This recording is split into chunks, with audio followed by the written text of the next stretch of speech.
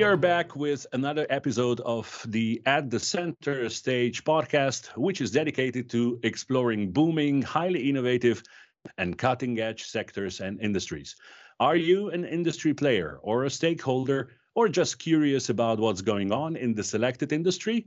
You are more than welcome to join us. My name is Sasha Pop, and I'm your host. I'm a long-time radio guy and lately also a podcaster with very diverse interests. Today, we are going to scratch the surface of a very controversial industry, the defense industry, a highly regulated, innovative, and viable, but also misunderstood and maligned industry. With my guests, Ante Milevoj and Robert Kordić, we will try to shed some light on the industry, debunk some myths, and elaborate on issues that will be at center stage of the industry in the coming years. Ante is a senior advisor to the general manager of the Slovenian Chamber of Commerce and Industry and a managing director of the Slovenian Defense Industry Cluster. In the first role, he is active in the fields of internationalization, EU, and policymaking. And in the second, and more important for this conversation, he represents the interests of the member companies who hail from the Slovenian defense, security, and protection industries, and have numerous stakeholders on a national and global scale. Robert is a legal professional with more than 10 years of working experience, primarily focused on intellectual property law and competition law. He is highly involved in fast-developing sectors such as technology, media, and life sciences. Thanks for joining me, guys. Hello, Sasha. Thanks for having me. Possibly on the brink of another armed conflict in one of the European Union's priority partners, the topic of EU security has risen to the top of the political agenda across the world. Only in times like this do we start to realize that defense is an important part of the state's sovereignty. And if we want to continue living in a Europe that protects, empowers, and defends, we as Europeans must invest in the development of key defense capabilities. Although we are not here to talk about the politics, but rather about the industry that enables the states to achieve this. Ante, my first question goes to you. The defense industry is highly controversial. Public opinion on the necessity of this industry tends to be split into two fundamentally opposed views. But let's bust some myths right at the outset. Is the defense industry really only about arms? Hi again, Sasha, and thank you very much for having me. No, it's not. It's much more than that. It's an industry, whatever falls under the names defense, security, protection. And we all know that we need defense, security, and protection, not just today, but for the last 2,000 years and more. And most probably, we will need those also in the future. So, if you ask me if this industry is controversial, yeah, it might be. But then again, can you find an argument that the food industry is not controversial in a way? So everything what we do today can belong under the below the line under the controversial term. However, being a very extremely regulated sector, it is in our best interest in the industry to follow the rules, to do the paperwork properly, to conduct business as we should. So all the stakeholders, by doing that, remain into the game and do nice stories together. Can you give us the overview of, let's say, technologies or some equipment that is basically under this umbrella? It's not just rifles. Sure, and tanks, it isn't. Right? It's not even close to majority. You know, we are all keen on watching movies and etc. So arms, for example, in my case, I have 45 members within the Slovenian defense industry cluster. Only 2 can belong under this subgroup of so-called traditional solutions, also traditional arms. The vast majority, believe it or not, they belong to cyber, they belong to IT, they belong to so-called PPA, personal protective equipment. all sorts of upgrading of vehicles and other items. So today, when you talk about defense, this is much, much more than just a pure weapon. And needless to say, when we go a bit wider, you can include counterintelligence items, solutions, services, simulations. You know, you would be surprised how many things within the armies, protection companies, security companies are happening in virtual world. So in order to do that, you need to have a full industry at the background. And also within our membership base, there are some pretty nice piece of companies who are doing just that. So a very broad range of technology and equipment, as we just heard from Ante. To touch upon the Slovenian market, not many people know or believe or heard that in Slovenia we have a defense industry, right? Yeah, but we do. Okay, we might not be a mainstream from the EU perspective or global perspective, but we do. And this industry is rising year by year. So if I give you some figures in this respect, our 45 members are covering maybe 50% of the whole defense security protection ecosystem in the countries. And they do roughly about, I would say, about 700 million euros. Together. They employ some 4,000 employees. And most importantly, they are making good results. So the value added per employee is much above the average of the country. So the country itself is also satisfied about taxes returning into the budget. Can you name some products or services of what we produce in Slovenia regarding defense? Okay. Just a couple to have a feeling. Look, before I was mentioning to you, Sasha, simulation and training, you know, before you put a warrior on actual terrain, you know, there is many processes going on in the living room or in the I don't know, in the training facility or exactly. Yeah. And you have over there a total reliable replica, but in virtual world, you know. So some of our companies are focused on that, for example. Then the reality in the global world is that you have borders. So for the borders to be checked, you need surveillance equipment. Some of our companies are doing that. Okay, we have also arms producers. Some of our companies are doing that. But there are many of them who are in the service business, who are supporting this and that kind of business on their agenda as well. And last but not least, not to mention, it's very popular these days to talk about space technology. So we have companies who are active in that sphere as well. And if I combine this also with some short and medium term plans of the EU as such, who is doing quite big amounts of funding, the space technology will be even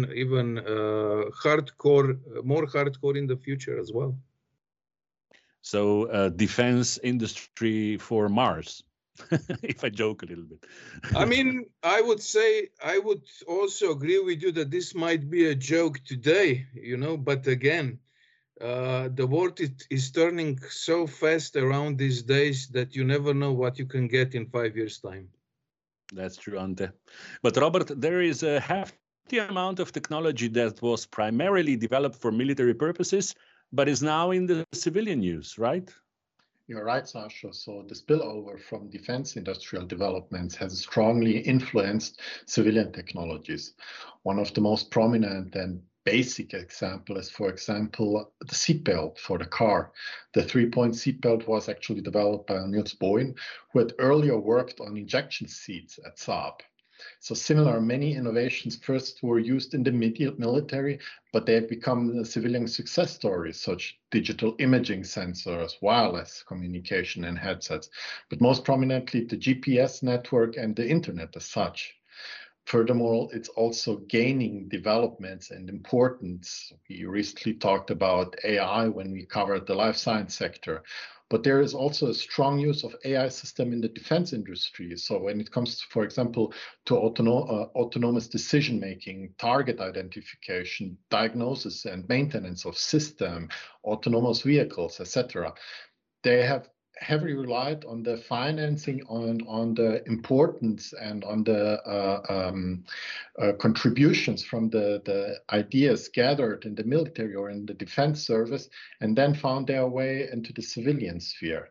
I mean, the cycles of the development, the R&D cycles, are quite long, and important is also to know that the first spillover effects in these are, of course, always from one branch or from one aspect from the military use to the second, and then only in the third or fourth aspect it comes to the civilian use. And it takes probably a long a couple of years, right, that this happens. Correct. Of course, there's always the public interest, or basically the protection of the knowledge that the military gained in this, to cover it also for a certain time, and also to gain the military advantage and the strategies for certain ideas.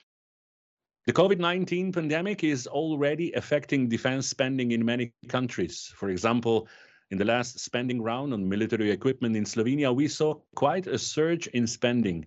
Substantial resources will be required for public health and for economic rejuvenation due to COVID-19 crisis.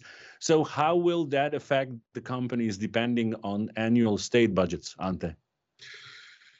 I mean, you know, that's the wisdom of politicians. Let me put it this way. First of all, I'm sure they will find a win-win out of this. But from our perspective, within our clusters and in industry as such, we are developing ourselves. Luckily, we are not dependent on national budget or even national budgets in plural. Most of the companies, as Robert has rightly said, are also active on so-called civilian markets as well. You have to be. So the portfolio over there is wide. We haven't noticed that this epidemic would somehow break the at least long-term plans of our companies. They're going forward as planned. But then again, you know, if you are a decision maker within MOD and you want to take care of your state or statehood, you know, you will do everything to follow the plan, because otherwise many things can happen. And within this supply chain, there are companies who are able to offer products, solutions, services.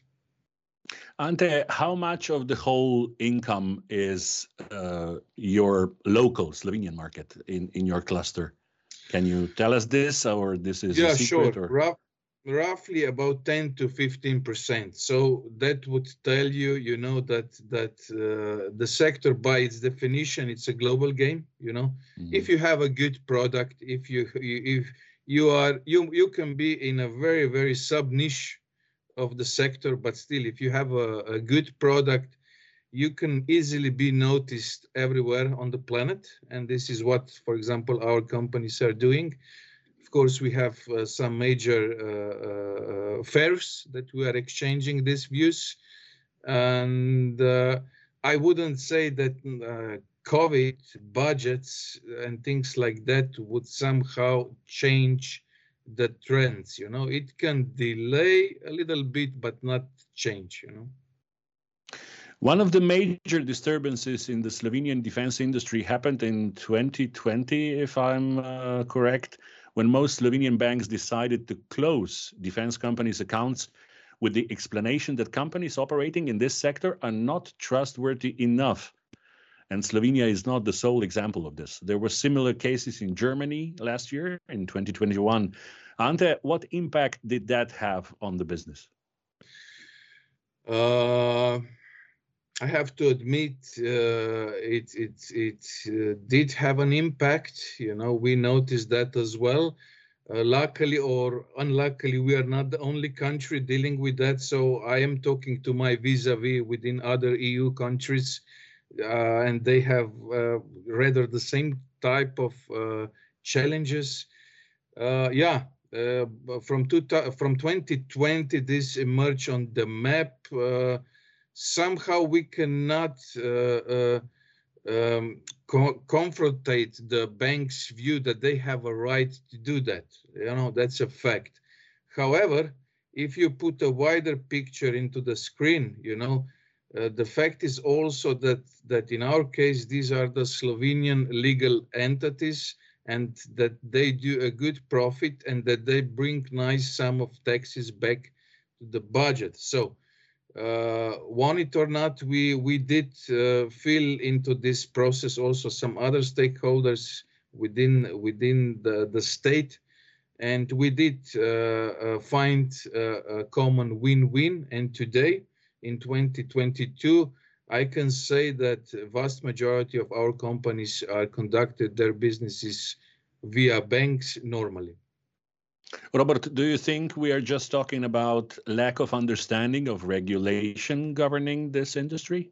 Yeah, I believe so, because Ante mentioned before that it's a highly regulated industry. And I believe the most professionals or most participants in the defense industry see it that persons from the banks have not taken an overall look on the picture, or basically at the industry as such. So this ordeal only highlights the importance of increasing awareness about how both the national and international standards and regulation apply to this industry in order for such things not to happen or not to be realized ever again. But unfortunately, this is also a problem for the future of the industry, as if these companies have troubles with their national banks, what can they expect doing in international businesses? And then Ante said 90% of their business depends on international buyers or business partners.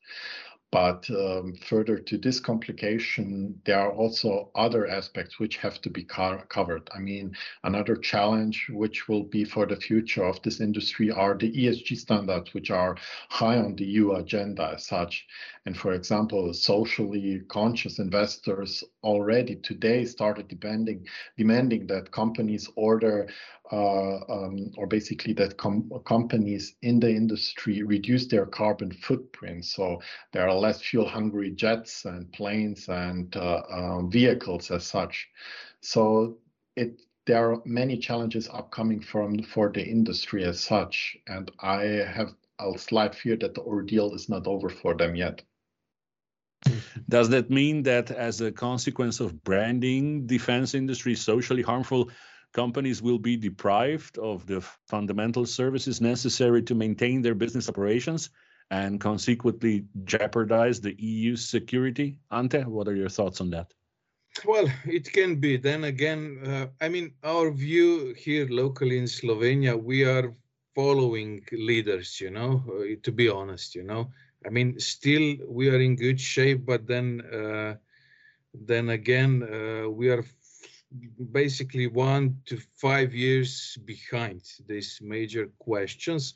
Of course, we are aware of the green defense terminology, all the stuff that is placed in Brussels.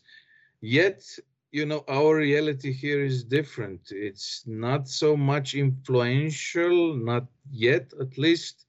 But as far as I see within the last IDF funding budget, this will go also on the top of the agenda. And like in the case of cars, going from diesel and everything else to the green stuff, I guess we can expect some sort of copy-paste in our business as well.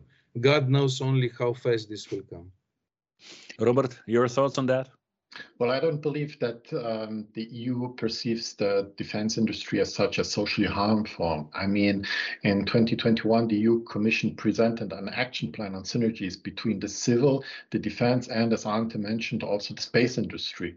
So these include a level of programs, technologies, and innovations for and with startup. So the action plan lays the ground to deliver concrete policy actions there, which they want to tackle, and it focuses basically on three objectives. So it's on the one side, enhancing the complementarity between relevant EU programs and instruments to increase the efficiency of investments and effectiveness of such results. On the other side, it's promoting the EU funding for research and development, including on defense and space, and also to facilitate the use of industry and research achievements in the civil-driven sector into the defense industry, or basically into the defense cooperation projects. So definitely these are three major objectives which they want to tackle, and only shows us that they want to enhance the cooperation between those three sectors, and especially also the civil sector in the middle of it, to promote all three industries. Guys, as I have you here, I have to ask at the end, as USA has shifted its focus, I'm talking about Ukraine, Russia, and China, Taiwan, and Australia, this whole mix of new stuff. Are we going to start talking again about European army, Ante? I mean, I'll give you my personal view on that, Sasha, if I may. I mean, of course, it's politics at the end of the day, but it influences all of us, being it business-wise or private-wise as citizens. But the fact is that Europe is not a player in this game. You know, you can argue this way or that way, but we are not over there, at least not at the main table. So if we want to get there, you know, we have to do something different. And yes, maybe the common European army is an answer on that. You know, otherwise, you know who are the main players and how things will be solved. Robert, what do you think?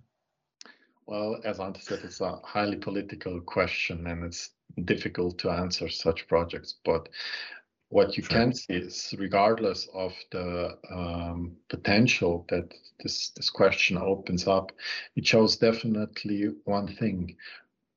The European Union at least wishes, in the case that it will have one day such a European-wide army, that it will have sophisticated knowledge and equipment, and therefore also all these projects which should guarantee at least innovative products or security measures which would then be used by this army or equipped for the army.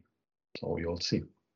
Yeah, we cannot foresee or foretell the future.